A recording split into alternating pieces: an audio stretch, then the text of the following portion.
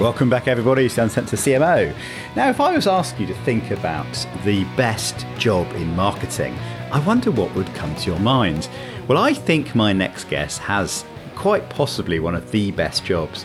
She is the CMO of Tourism Australia, and it's her job to get as many people considering a holiday in Australia as possible. Now, Tourism Australia first came to my attention a couple of years ago during COVID because they did the rather unusual thing of advertising Australia when nobody could go. I mean, it's quite astonishing, really. And if ever there was a case for advertising during a recession or during difficult times, I think Tourism Australia probably have it, because literally they could do nothing with the borders closed. Now, over the last couple of years, Susan and the team at Tourism Australia have been coming up with a brand new global campaign to encourage tourists to go back to Australia now that the borders have opened up again and now that people can travel. It launched a couple of weeks ago with a big fanfare in New York, and it is quite possibly one of the best campaigns of the year. I'm rather privileged because I work at System One for my day job, and we test Tourism Australia adverts, and I can tell you this is comfortably one of the best ads you're going to see this year. It delivers on absolutely every front. So I thought now might be a good time to catch up with the CMO, Susan Coghill, and find out what it's like being the CMO, one of the best and most exciting brands in the world, and to tell us a bit more about how she made this fantastic new campaign. So here's my conversation with Susan Coghill. Welcome, Susan. Oh my gosh, John. Hello. Thank you so much for having me. What an introduction. God, I hope I can live up to that. And if I can also just reiterate, I really do have the best job in the world, I have to say. It's a dream. If you wrote a list of jobs you'd like to do, this has got to be up there, right? Yeah, exactly. The country I love, it's, travel, it's holidays, it's things that make people happy. It's a creative environment. Yeah, it's pretty much got everything that one could hope for. I would love to know, what does the CMO of Tourism Australia do? The sole thing that we are responsible for, well, now that our borders are reopened, of course, we are all about driving international tourism back to Australia. And that is largely about leisure travel, but we do also focus on business travel as well. But, building the brand Australia, enticing the people to come down and have the holiday of their lives is really what it's amazing. Do you have KPIs? And if so, are they like number of visitors? Are they satisfaction scores? How do you measure your own success? Yes. So of course we have KPIs, and despite the fact that we are, a government agency, we try to be as commercial as possible. At a high level, it's around expenditure. So we keep an eye on visitation. We keep an eye, across our 15 key markets, certainly. We are focusing on the high yielding travelers. So getting the right travelers down to Australia. So we aren't about profitless volume. We are making sure that we are maximizing the visitation that we do get down to Australia. And then, of course, our KPIs then, at a marketing level, I try and make sure that we are driving consideration. We've done a lot of work over the past couple of years to understand exactly where in the customer journey do we have the most impact. We obviously have a very robust tourism industry down here in Australia. So we have a lot of partners that we work with to help convert. We don't sell ourselves, so we make sure that we set up our partners for success. For us, it's all about winning in consideration. If we are able to widen the pool of high yielding travelers who are considering coming to Australia, we know then that we can partner with the right travel agent partners, airlines, et cetera, to help convert that demand all the way through the funnel. So is there a big league table somewhere in your team that's got highest consideration market, destinations in the world? Yeah, we actually have done a lot of research again the past couple of years to understand, again, across our 15 markets, where do they want to go? Who is our closest competitor? Who is our biggest competitor? What are the demand drivers for each of those destinations? How do we compare against those? So yeah, we've done a real deep dive, I guess, into each of our markets to make sure that we do understand that. And it does vary a bit by market. And there's no surprise, things like geography certainly play a factor in that. Yeah. What country tops the list in terms of competition with Australia for those tourism dollars? Yeah, well, look, New Zealand is, probably our biggest frenemy, if you will, being as close down here. We obviously are trying to attract the same high yielding travelers. Japan has risen as a competitor in recent years. They're very fashionable. They're very interesting. They've got a very multifaceted offer. And look, the US is, of course, always a big draw. And, the old favorites, the Frances and the Italys, et cetera.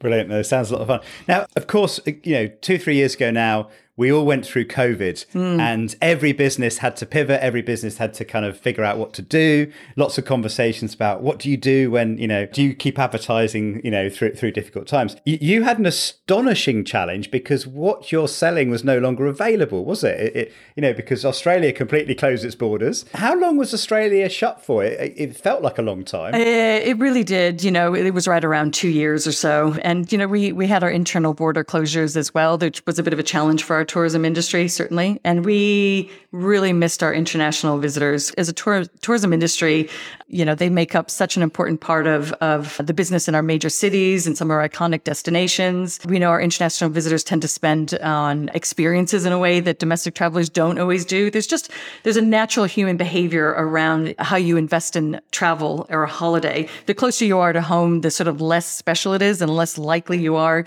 to invest in whether it's a special dinner or that extra bottle of wine or, I joke about spending 30 euros for the photo with the centurion at the Colosseum in Rome, for example. Someone's, you won't do that at home because it doesn't seem that special, but you'll do it when you're on a holiday in Italy, for example. Yeah. So, it was very challenging for our industry. We really needed to get our international visitors back as soon as possible. But we also needed to make sure that they didn't forget about us, while those borders were closed. And when it happened, we had, the world, nobody knew what was going to happen. None of us knew how long it was going to last for.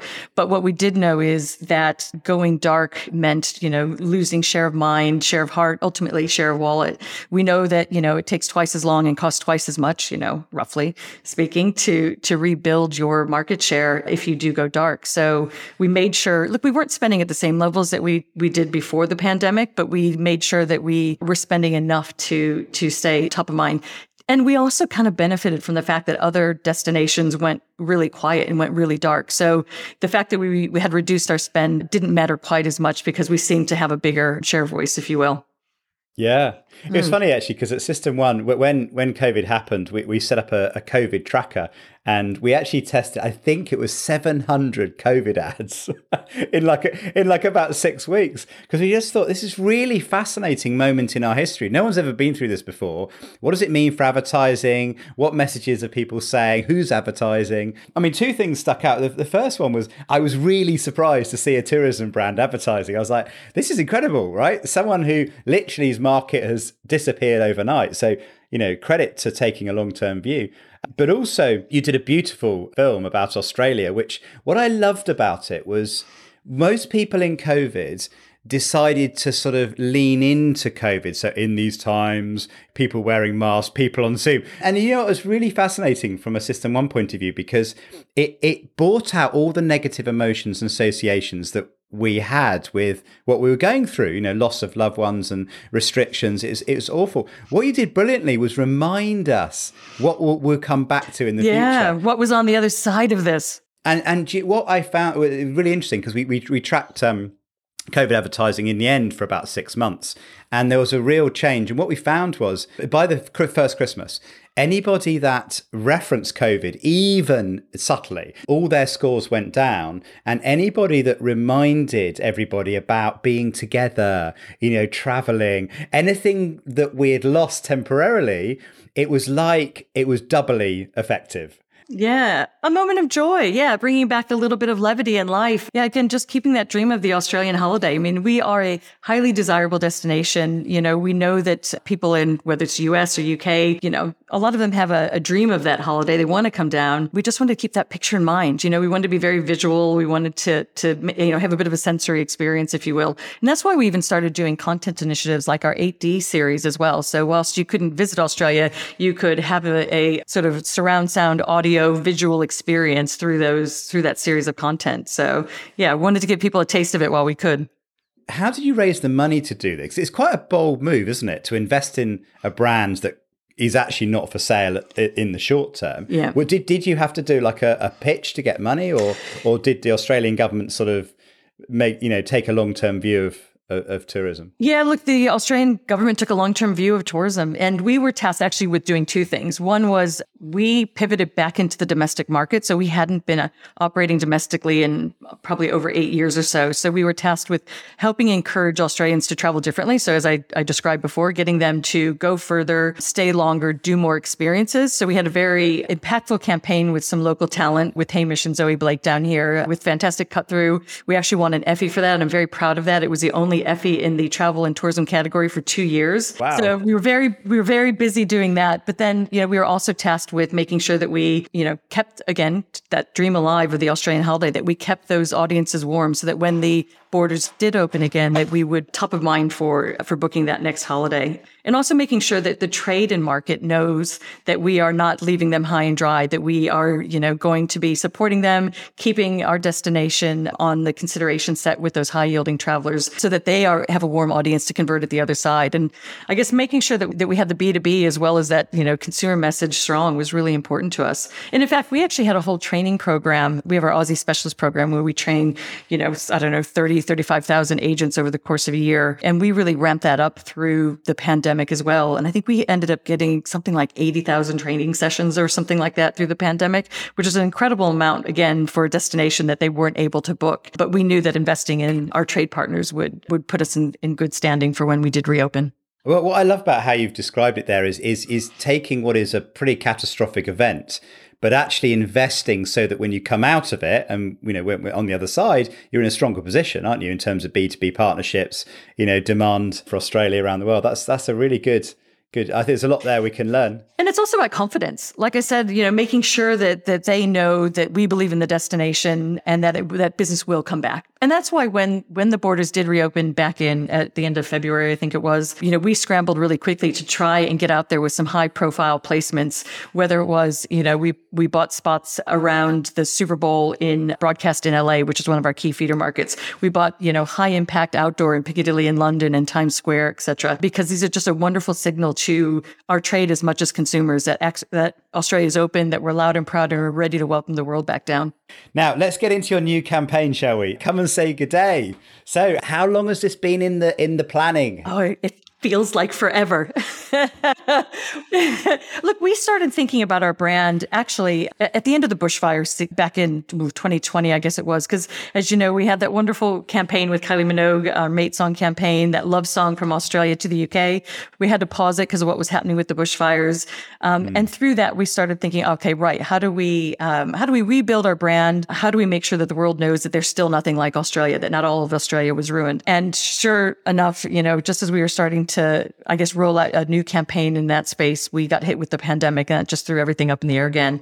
So we pivoted to domestic. We started really researching sort of our customers, all of our markets, 15 across Eastern and Western markets, understanding what they think about Australia, what they think about us as a destination, what we have to offer, the impact of the bushfires, which surprisingly, in the middle of the pandemic, quite quickly, the bushfires were sort of wiped from consumers' memories pretty quickly. So we started working on a new brand strategy. We started thinking about how do we represent ourselves to the world. Once the borders reopened, we went through a couple of rounds of creative development and we landed on this idea, this come and say good day idea with our characters, Ruby and Louie, back in, I think it was April of 2021. So this particular idea has been cooking for about a year and a half before we brought it to market. Yeah. Wow. Well, one of the things I'm fascinated about your creative challenge is you talk about 15 markets. That's a big audience across the world, incorporating very different cultures. How does people's perceptions and awareness of Australia vary across the world, or is it fairly consistent? Yeah, it's an interesting question. And I think, look, when you think about the high yielding traveler, there's more similarities across that type of traveling audience, to be honest, across our international markets than you would think. And certainly, look, there are some markets that have closer cultural connections. So if you think the the UK and Australia,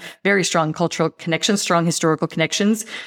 Places like India, there's a strong sporting connection, for example, which we've leveraged as a platform just recently as well. But ultimately, people love us for, our great beaches, our wonderful wildlife, our very enviable lifestyle, and that charming, welcoming Aussie nature. And that's what we leaned into in this campaign. Definitely. Now let's get into the campaign itself, because it is very impressive. It feels like a Hollywood blockbuster. When you first sent it to me, I was like, that is just amazing. I mean, as I said to you, it's a really, really good thing. Just so everyone, because obviously we're doing audio, for everyone listening, can you just describe the campaign idea? Yes. Well, the premise is really simple and super lovely. And it is, there is a souvenir kangaroo who's going to show you around Australia. I mean, that alone is a really unique way to tell a tourism story or to showcase a destination. Beautiful, isn't it? People say it holds sacred wisdom. I've always dreamt I'd travel Australia and see it in real life. But then the idea that she is partnered with this sort of fish out of water, if you will, and this unicorn character that's put down on the shelf next to her in a gift shop. Ta-da! Thank you for coming out. Great crowd. Looking great. Look at you. And they go, and she shows this unicorn around Australia. That premise then just takes it to another level. And it allows us to put the international visitor, sort of looking at the story through Louie's eyes. That's the unicorn. And we love that. And we love the fact that the kangaroo, that Ruby, not only is she, this wonderful distinctive brand asset for us. I mean, we invested a significant amount of time and resource into researching our brand codes across all of our markets. And no surprise, the answer was kangaroo. But yes, so we love the idea that it's a brand code in using kangaroo, but we also, took it to another level by making her a souvenir, which sort of lives in the world of travel and tourism. And then, we set the story starting in a gift shop or in a souvenir shop, if you will, on the Great Barrier Reef. And Ruby is the souvenir who's been stuck in her box on a shelf, dreaming of getting out and exploring the country. And she loves Australia, but she's just never been out there. And so then the story, as I said, Louis is accidentally put on the shelf next to her amongst a whole bunch of other Australiana sort of souvenirs. And they strike up an immediate friendship. She thinks that he's magic and therefore he can help her escape. Sure enough, he does. By the way, side note, just on the point around sort of referencing the pandemic or not, one of the things that we liked about this, and I don't think it was necessarily a conscious decision or input from the creatives at M&C, but it ended up being quite clever. There's a little bit of a metaphor there of Ruby being kept in a box and cooped up and not getting out, not being able to get out and travel and see the country that she wants to. So we just sort of love the layering, I guess, of a bit of a nod to what people have been living through and being able to, I guess, see her go through that emotion of being free to go hop around the country. So anyway, so our little two characters then, he busts her out of her box, busts her out of the gift shop. They find themselves on the Great Barrier Reef before they go hopping around the country, having an adventure, discovering their friendship, discovering he's not actually magic, that he's a fraudicorn, as he calls himself. I love that line. And ultimately landing at Uluru, where they learn about Uluru, its history, the Anangu people. We see a couple of Indigenous guides, Freddie and Charmaine, telling the story of Uluru. Charmaine actually speaking in Pitjantjatjara, the language of the Anangu people, which was a really wonderful opportunity to showcase some of our Indigenous languages. And there we have a resolution where we see Rose at the end, where she, extends a warm invitation to the world to come and say good day. Yeah, before we close scene on Uluru and hear the Irwi Women's Choir rise up in the music in the background.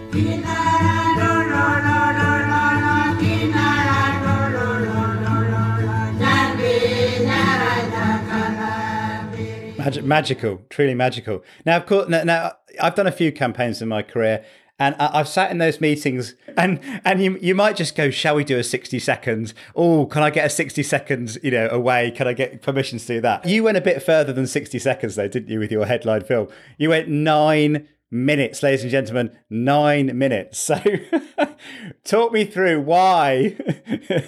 9 minutes, yes. Is it indulgent? Well, look, we didn't necessarily start out saying, let's make a 9-minute movie by any means. But look, this story just took on a life of its own. These two characters, the journey that they went on, it just felt like a bigger story that had to be told. We wanted to lean into entertainment as a way to kind of break through that barrier with consumers. People don't care about advertising. They don't care about brands necessarily. But if we can take a moment to reward them with a great story and a bit of fun, we felt that we could capture, again, the hearts and minds.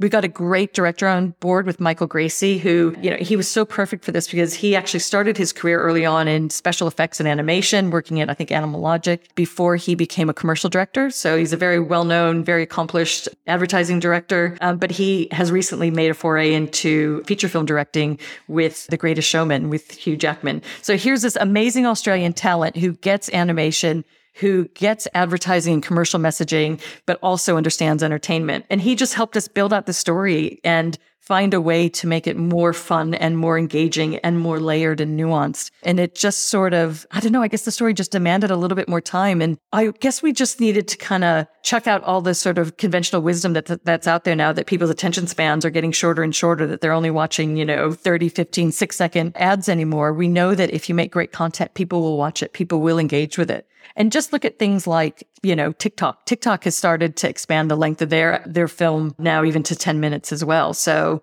it's just got to be really good content. So we went for it. I mean, there's such a good point here, isn't there? And I mean, Orlando in his book talks about the importance of unfolding stories in capturing our attention. And also, I think it was Paul Felbick that talks about the importance of advertising to put on a show. Right, because it's like The Greatest Showman, actually, and that's a good way of thinking about advertising. Because then rather than tell the consumer what we want them to think and sort of bludgeon them into submission, we need to seduce them, and think like a Hollywood director, as you did. Yes, absolutely. And we talked a lot about there's certainly corners of tourism marketing and destination marketing that are able to rely on beautiful destination and scenery, and not always have an idea at the center of it. We just felt that actually our destination was worth so much more, that there is a story that can unfold in it. And, that old adage of people won't remember what you told them, but they'll remember how you made them feel would still be true, whether it was how you treat a person in person or how you treat them through advertising. So that I guess was a principle of developing this campaign. Yeah. We'll come back to that because you're absolutely right. How you make people feel is so important. You do that very well. We'll come back to that. I was fascinated by the reaction to the campaign. Pretty global response was amazing. I mean, I checked out your YouTube, checked out Facebook, LinkedIn. Pretty amazing. There were a few people that didn't like the campaign. There were two really interesting things about some of the reactions on LinkedIn by Australians as well, which is just, the first reminder, which I know a lot of people said this, reminders, you are not the audience. And it's really interesting that, isn't it? It just shows you the importance of, when you're making advertising, to make sure you put yourself in your audience's shoes, and that your preconceptions. But imagine in tourism, where, I mean, it'd be the same for me, right? I've hardly been to any tourist destinations in London, and I go to London 3 or 4 times a week. But I haven't been to Big Ben. I haven't been to the Tower of London, right? I mean, it's insane. I'm clearly American. You can tell by my accent. American born anyway, also Australian.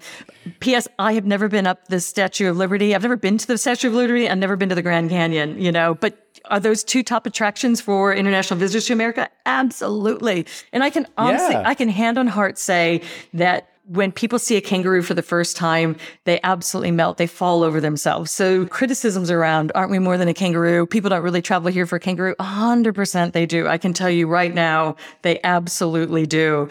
And look, I would say in terms of that, negative response in some corners, it's one of those things that I think there's a couple things happening. One, I'd say, I think it is actually a relatively small, but, vocal amount of people on LinkedIn, or a few clickbaity headlines. And you actually kind of get beneath the surface of clickbaity headlines. The articles tend to be actually quite positive, actually. I guess the other thing is it's an interesting sort of social science, I think, that we have in destination marketing, in that I have to look at what is it that motivates people about coming to Australia? What do they know and love about Australia? Which is not always the same as what Australians think about themselves and how they want to be portrayed or how they want to be seen in the world. There's a gap between those two things. And I think that is fascinating.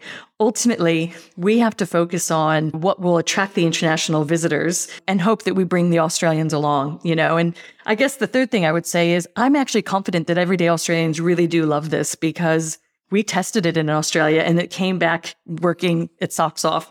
We see commentary from everyday Australians on the YouTube video. We see it on Facebook and Instagram, etc. They actually really love it. And I would even say, even on LinkedIn, the amount of commentary as the campaign unfolded and people saw the breadth of the campaign and all of the creative, there was a lot of commentary going, as an Australian, I bloody love this, As an Australian, I can see what you've done and why, And I trust I do trust that good, savvy marketers will understand what we've done and why and how it works, I had some fun. I went in and answered, some questions and some feedback. I did. Saw, yeah. Well, look, I don't normally do that because I kind of like, people are entitled to their opinions. It's fine. But There was so much that was put into this, and it is so layered. And despite some commentary, it's not just the film or the 60-second ad, obviously, that people have seen and are commenting on. That is tip of the iceberg. There is a breadth and depth of messaging and assets that each of our markets will take and use and make their own based on what their individual consumers need. But anyway, I just wanted to make sure that people kind of had that context, or I wanted people to understand,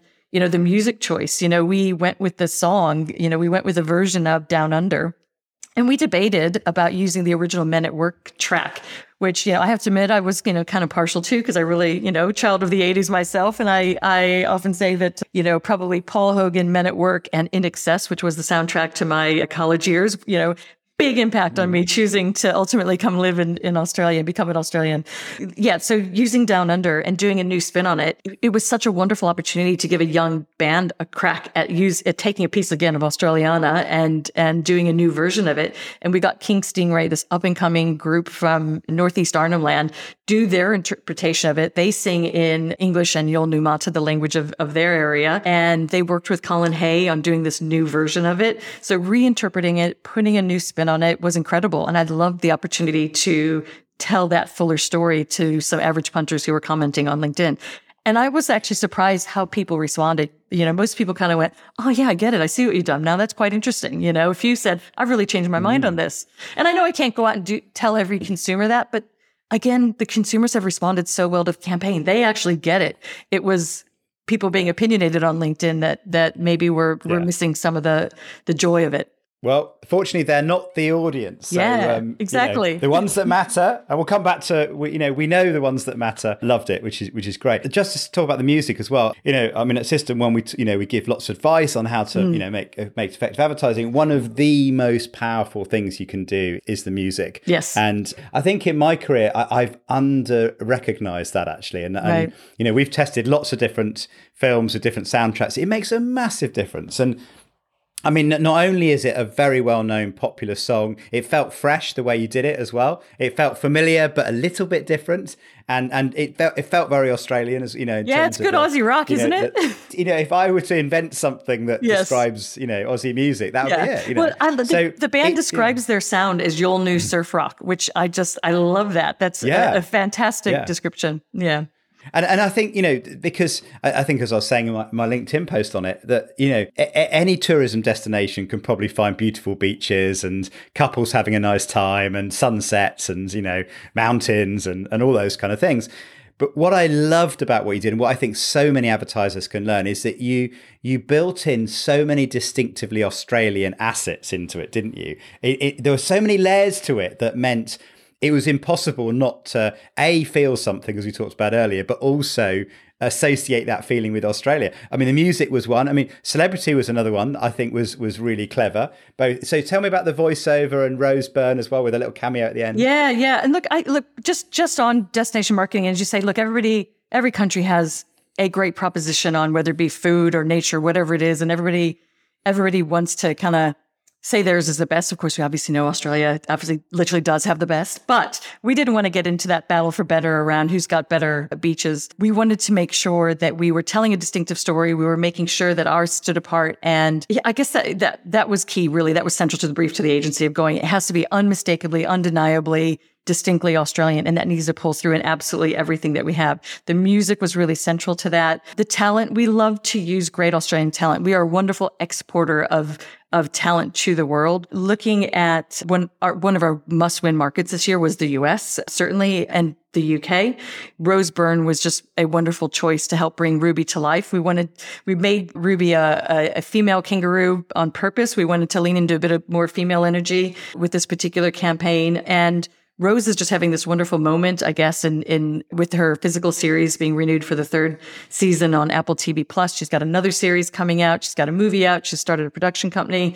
She's just really fabulous Australian talent. We used Will Arnett to do the voice of Louis the Unicorn, and he is obviously Canadian-American, also known as the voiceover king. Well, he's known for being Job in Arrested Development, of course, but he's done such amazing voiceover work across loads of movies, not least of which is Batman and the Lego Batman movie. movie. So anybody who has kids or might be a Lego or Batman fan would know his voice. And also he's an incredible professional voiceover talent. He brought so much humor and fun and joy to the role. And we loved the juxtaposition of that sort of gravelly, masculine, slightly inappropriate humor type of voice to this little, sparkly pink and blue unicorn character.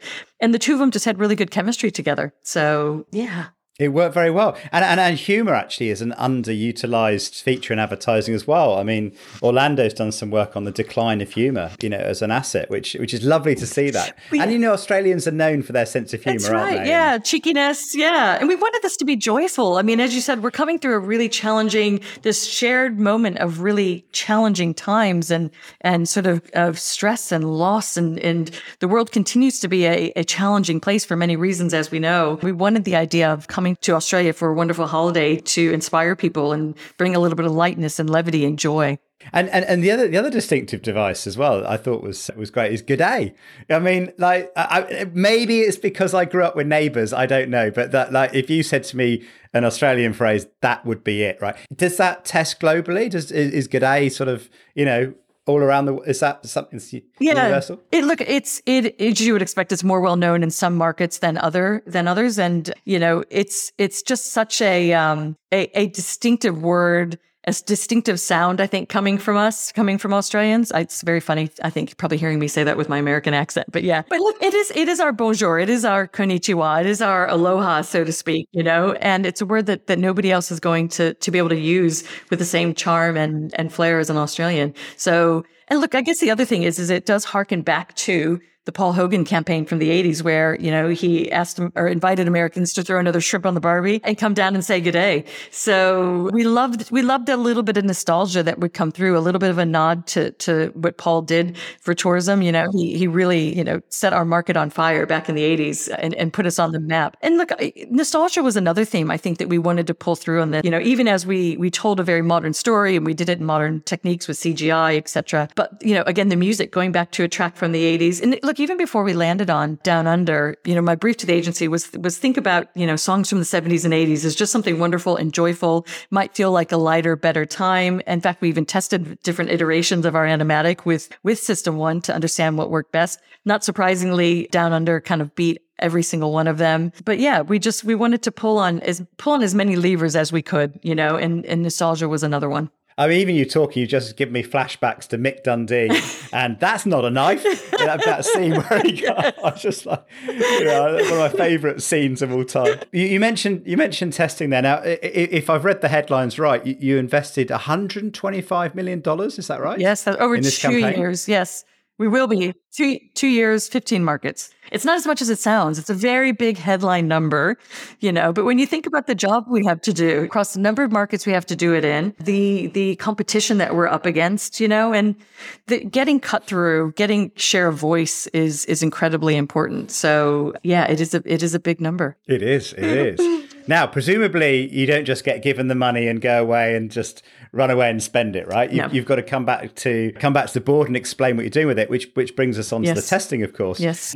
Again, similar to you, I've had to sort of sing for my supper or whatever the phrase is. How have you approached the role of testing in the development of this campaign? When do you go on instinct, and when do you kind of go and see what the people think? Yeah, it's interesting. I would say I haven't always been the biggest fan of pre-testing necessarily, because I think I haven't always had the best experience maybe with the outcomes. It wasn't always as sort of nuanced or sensitive. We needed to find a partner that could help guide us in the development, give us the insights that we needed, that could do it at scale, that could do it objectively and could do it quickly for us, because we were moving pretty quickly and could work across multiple markets. So yeah, quite honestly, yes, that's absolutely right. Working with System 1, a silver bullet in many, many ways.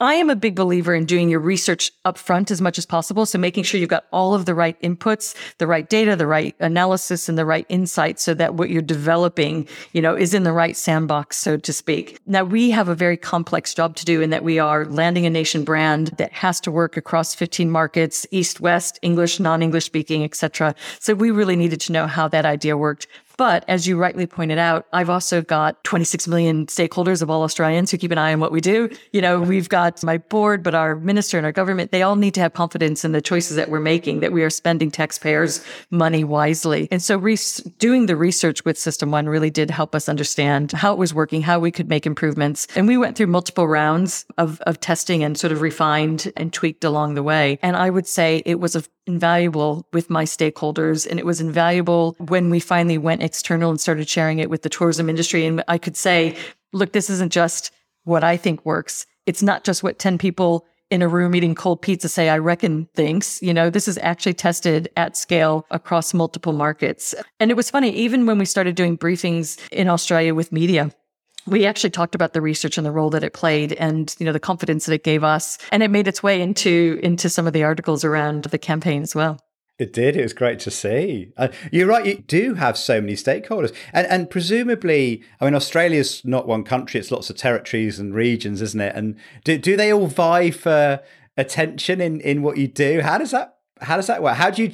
Look, it's a very delicate balancing act because on one hand, as a national tourism organization, we do have a responsibility to do an all of Australia job. And we want to showcase the breadth and depth of the country. We want to make sure that we talk a lot about being fresh and familiar. So yes, we lean into the icons because that is shorthand for Australia, but we need to stretch people's understanding into new and different experiences around the country. But equally, we have to make sure that we are leaning into those things that immediately are they set the consumer in the mindset of, yes, this is Australia, and that's the storyline.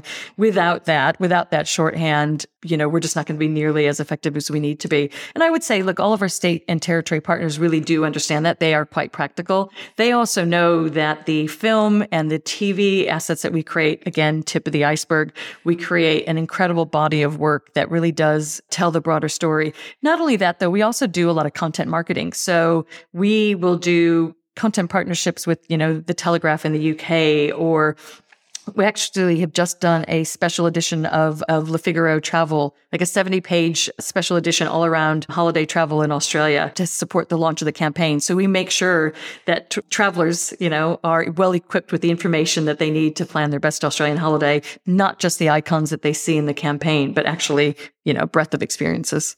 That makes complete sense, doesn't it? Get the whole funnel working properly. And presumably, I'm guessing, but the more people that visit Australia, it's like a rising tide that floats all the boats across the state, doesn't it? So yes, yeah. Everyone benefits, from more people coming across. Just on the testing, I'm intrigued to know, because I remember when you asked my advice on the animatic testing score, and it was because I don't think I've ever had anyone come to me and said, we got a 4-star animatic, is it good enough, sort of thing? Because anyone getting a 4-star is usually open the champagne moment, right? Getting a 4-star in animatic is like, hang on a second, I'm like knocking ahead. We usually get a 5, and I've only got a 4 in the animatic stage, because anyone listening that doesn't, not familiar with testing, when you test a storyboard or what we call animatic, so like a cartoon version of an idea, it always scores lower, right? Because people they don't get the full production values. They don't, the actors are not necessarily real, that kind of thing. That's why it scores low. It's very, very, very unusual to get a 4-star. I think I've come across that once or maybe twice before, sort of thing. Is that right? God. Well, we had worked together doing the research. So when we went back in the domestic market, I needed to understand, what type of tourism marketing works in Australia. Again, hadn't been here in a long time. So we put our ads into testing. We put a whole bunch of other ads from our category, our competitors, into System One to get a real read on the domestic market. So, and we did put our finished ads in, to be fair. And again, we were lucky enough that they came out incredibly effective. They came out with 5 stars, which again, probably no surprise, because those were the ads that turned around and gave us the Effie, by the way. So yeah, I guess I did have expectations that were quite high, And what I remember from that meeting of us sitting down and me having probably a puzzled look on my face, asking you a few questions, I feel like you probably recognized a former version of yourself. You were explaining to me when you were trying to sell in some work with a former employer, and your CEO kind of, only if you can guarantee me, sort of thing. And you're like, I see that look in your eyes, Susan. I know what you're going through, You're looking for reassurance for your stakeholders. Yeah, that's deja vu. And look, when I know when you're in it as well, and you're dealing with so many stakeholders, you can be overly critical of yourself, can't you? Because you're spotting the things that you feel may not be right. And then, of course, you go out and talk to the audience. They go, we love this. Yes. This is brilliant. Yes. I'm wondering what kind of benchmark you're going to set now. So you were our ad of the week last week. So 5.6 star. Well done. Congratulations. That is for people listening. So we got a 5-star scale at System 1, and 1% of all ads that we test get to 5-star. 5.6 star puts you in 0.1% of those ads. It would probably be make the top 20 ads of this year, probably on our database. So fingers crossed. Some Christmas ads might get 5.8, 5.9. It's very, very high up there. Like, where do you go next, right? I mean, do we have to invent a new scale, 5.99 or something? Bust into the sixes, I think. By the way, just on the Christmas point, look, there is no doubt that part of the brief to the agency was that we wanted to, we looked at those peak advertising moments, be it Super Bowl, be it Christmas, be it Chinese New Year, for example, in Asia, going, what makes the advertising that cuts through in that time of year so special and so wonderful? How can we do that on our launch campaign and across the breadth of the campaign that will run over time as well? So we were hoping to kind of be in that sort of lofty, vaulted, echelon of advertising. In terms of what's next, I mean, look, we love Ruby. We want to keep using her. She's this wonderful brand asset for us, this branded character. We know from research that branded characters perform so well in getting cut through, in being distinctive. We would be insane to create a character like Ruby and not continue to use her and take her on another journey and another adventure. The other beautiful thing about her as a character is we obviously have her in English. Ruby, she's voiced by Rose Byrne in our English-speaking markets, but for Japan, for Korea, for Germany, for example, we were able to get local talent and do a really amazing dubbing. And I don't know if you have looked at the dubs, the other language versions on YouTube, but they're phenomenal. And Germany as a market in particular is amazing at doing dubs. They have a whole sort of award show just around great dubbing, and that makes the campaign so much more relevant and get so much more cut through in those markets. Our partners in those markets were really, really excited about having a campaign with this type of cut through that didn't require subtitles, for example. So there's a real power in that. So yeah, we want to do more with her, whether we do something, right, around the Women's World Cup, or, maybe when China opens, we'll be able to do something specifically for the China market. We know that the characters work in different ways in Eastern and Western markets. Our Eastern markets are really gravitate to these CGI animated characters. So I think there's a lot of fun to be had with them. Very well said. I mean, a bit of work Orlando did actually on characters, and he looked at IPA award winners over many, many years. And I think if you go back 15 years, over 40% of award winners had a character. And last year that was down at, I think, 10 or 15%. So they're funny? Very out of fashion. It's really, I know, and yet so much evidence for why they work. And one of our other customers, Aldi, Kevin the Carrot, they won Christmas last year. And the thing that will encourage you is that the more familiar the characters get, the better and more effective they become. So, Ruby's going to pay off for a long time. Oh God, I hope so. And also the first one is always going to be the hardest one. For us, the production process took quite a long time, not so much because of the animation, although there's a bit of work there, obviously. But we were hindered by border closures, COVID outbreaks. La Nina was really challenging for us this year, quite honestly. And we had to postpone quite a few shoots. And I think being able to get the first one off the ground, get people's confidence in it, in the idea and the characters, will just make it so much easier when we do the next iteration, the next version. We can push the boat out even further. Now, obvious question for you. I just thought of it now. Are you going to make a physical Ruby? Oh my Is she going to be in airports around the world?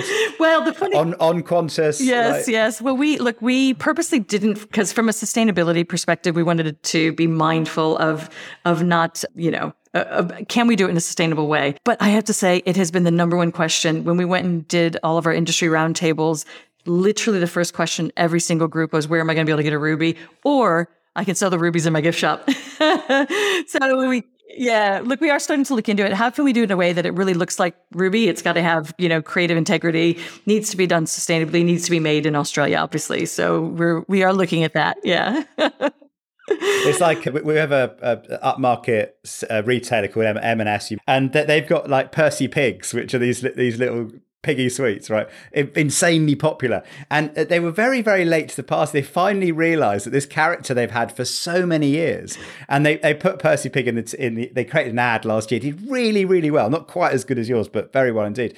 And then they finally figured it out because there's Percy everything. And my daughter is a massive fan, and she's got like Percy onesie, like Percy pillows, like everything Percy. I mean, it just if it exists, there's a Percy version of it. But it's been phenomenally successful. We got to get her onto Ruby then. We'll have to get her some Ruby merch at some point. Yeah. Oh no, she'll be a perfect target audience for any Ruby merch. And wasn't that sort of the old John Lewis one with Monty the Penguin as well? Didn't they make Monty and sell him quite successfully? Yeah. I mean, the interesting thing with John Lewis, actually, very interesting creative strategy, because they changed every single year. So they had a different character, which I always thought was a shame. I mean, some of their work is absolutely brilliant. I mean, Excitable Edgar was their best. It got a 5.9. It's the highest scoring ad on our database ever. Absolutely brilliant. And then the following year, they'll make one that's a 2-star. It's really frustrating. You know, it's like, you've created something magical. You've literally knocked it out of the park, and then I guess Christmas in the UK has become a competition. Yes, it's the anticipation, isn't it, of what's someone going to do. But I do wish it's stuck on some of that. But if you look at Super Bowl campaigns, they often bring back same characters, don't they? You know, the beer brands and whatnot do. Well, M&M's characters are a brilliant example. Yeah, because. Yeah, I mean, you can change the story, you completely change everything. But if you've got the character as the consistent asset, then in consumers' minds, they immediately know where they are with the brand, and they know who it is. They have the previous plots in their head, and it's a real. The other great media tip for this is, so there's a UK insurance brand called Churchill, and it's got this cute dog, right? It's kind of this dog does this kind of thing going on. It's quite funny, and you go, what is it, right? You know, even that is like, everyone goes, oh yeah, that's Churchill the dog, right? It's a look and a sound, and you know where you are. The insurance market is ridiculously cluttered. Yes. Ridiculously cluttered. There are probably 200-300 different brands, you know, all competing.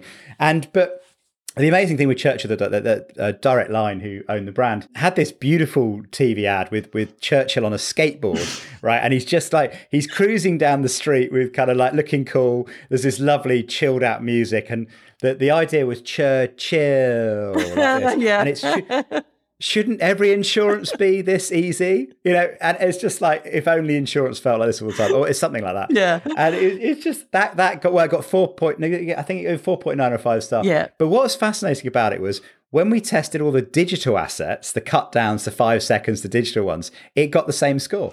And it was just because it was a shortcut. It's people saw the dog, they knew the brand. And they because it was associated with the big master brand campaign, all that emotion was kept in a 5-second digital ad. Now you hardly ever see that, and I think your campaign's got that potential to. Yeah, well, branding is more than half the job, isn't it? Just making sure that you've embedded that in somebody's mind, and then you end up using all these sort of reminder mediums, reminder channels, and it just reinforces it time and time again. But however, you have to establish that character. You have to establish the emotional connection to it. And then all those other channels work really, really well and that much harder. But you got to do your hard yards at first.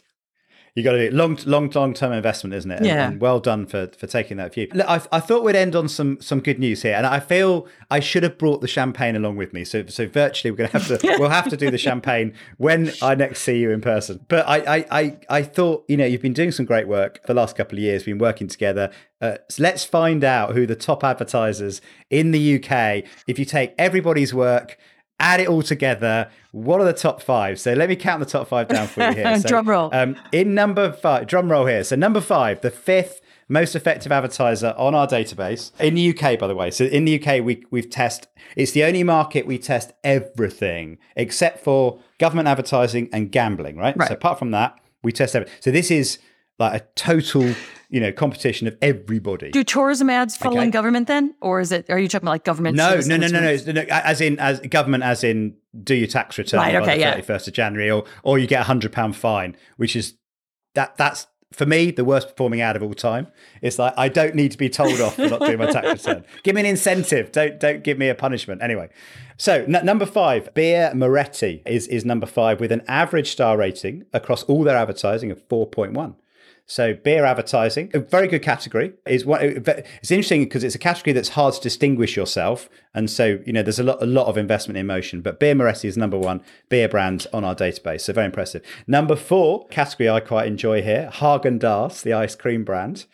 Again, there are some categories where you just have to show the product and it's worth 3 stars. Yes, right? yes, get people's mouth watering. Yes, beer and ice cream. I get it. Just show me the goods, and you're kind of halfway there. So that's a 4.1 star. Number 3 on the same theme. Literally, there's a arms race for ice cream advertisers. Magnum ice cream. Well, that's got the dual benefit of having chocolate, though, right? The Magnums. So I get that, right? Okay, you're on a winner. They've built that up over many, many years. Now, the second most effective advertiser on our database in the UK, very, very, very famous brand, Cadbury. Obviously, if ever there was a brand in the hearts of the British people, Cadbury Dairy Milk averages 4.7. Yeah, totally. But ladies and gentlemen, drum roll, please. The top advertiser in the UK is Tourism Australia with 4.8 stars average. Amazing. Thank you. Frame it. Take it to your next review. Do I get a certificate? I'd really like that. The certificate is coming your way. Bottle of pink champagne. Put it in your year-end review. So well done. The team will be very chuffed at that and very proud of that. They worked very hard. So, God, let's just hope that converts into, visitation and spend, because we offer the best holidays that anyone in the UK could ever hope to have. There you go. Well, what better advert for going to see Australia? And how are visitors going as well? Have you seen a good response since February? Yeah, well, look, we're still growing. We're sort of at about 44% or so of international visitation, sort of pre-pandemic. So we have a ways to go, but it's steadily getting there. I think we're starting to see month-on-month increases of around, 7% or so now.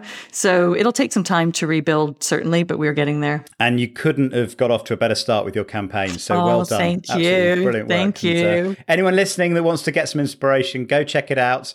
It's a fantastic campaign, and it does all the things that great campaigns should do. So thank you, John. Thank you so much for sharing it all with us. And thank you, John. Thank you and your team actually for your help and support over the last couple of years as we kind of honed the creative and got it stronger and stronger. I have to say, it's also lovely when you work with someone that cares so much about the guidance and the data and takes it all so seriously. It's really, the worst thing is when you put lots of heart and soul into giving people feedback and they don't use it, but I can definitely say you've taken it all on board. And, well, it truly has made the work better, and look, what we do, it is that sort of art and science, and having the data really helped us, and it helped M&C Saatchi, the creative agency who came up with the campaign, make the work that much better. And I'm really excited to see how it performs in the long run and where we take Ruby next. Brilliant. Thank you, Susan, so much. Thank you. There you go, ladies and gentlemen, another episode of Uncensored CMO. Thank you so much for joining me. I really do appreciate it. If you'd like to find out more and never miss an episode, then please do subscribe. Go over to Apple Podcasts or Spotify, wherever you get your podcasts from, and hit the subscribe button. If you'd like to leave me a review, they are much, much appreciated. I do genuinely value the feedback. If you'd like to get in touch with me, you can do. I'm over at Twitter at UncensoredCMO. Also, you'll find me at LinkedIn, John Evans, that's John without an H. Thank you so much for joining me, and I look forward to seeing you next time. Thank you.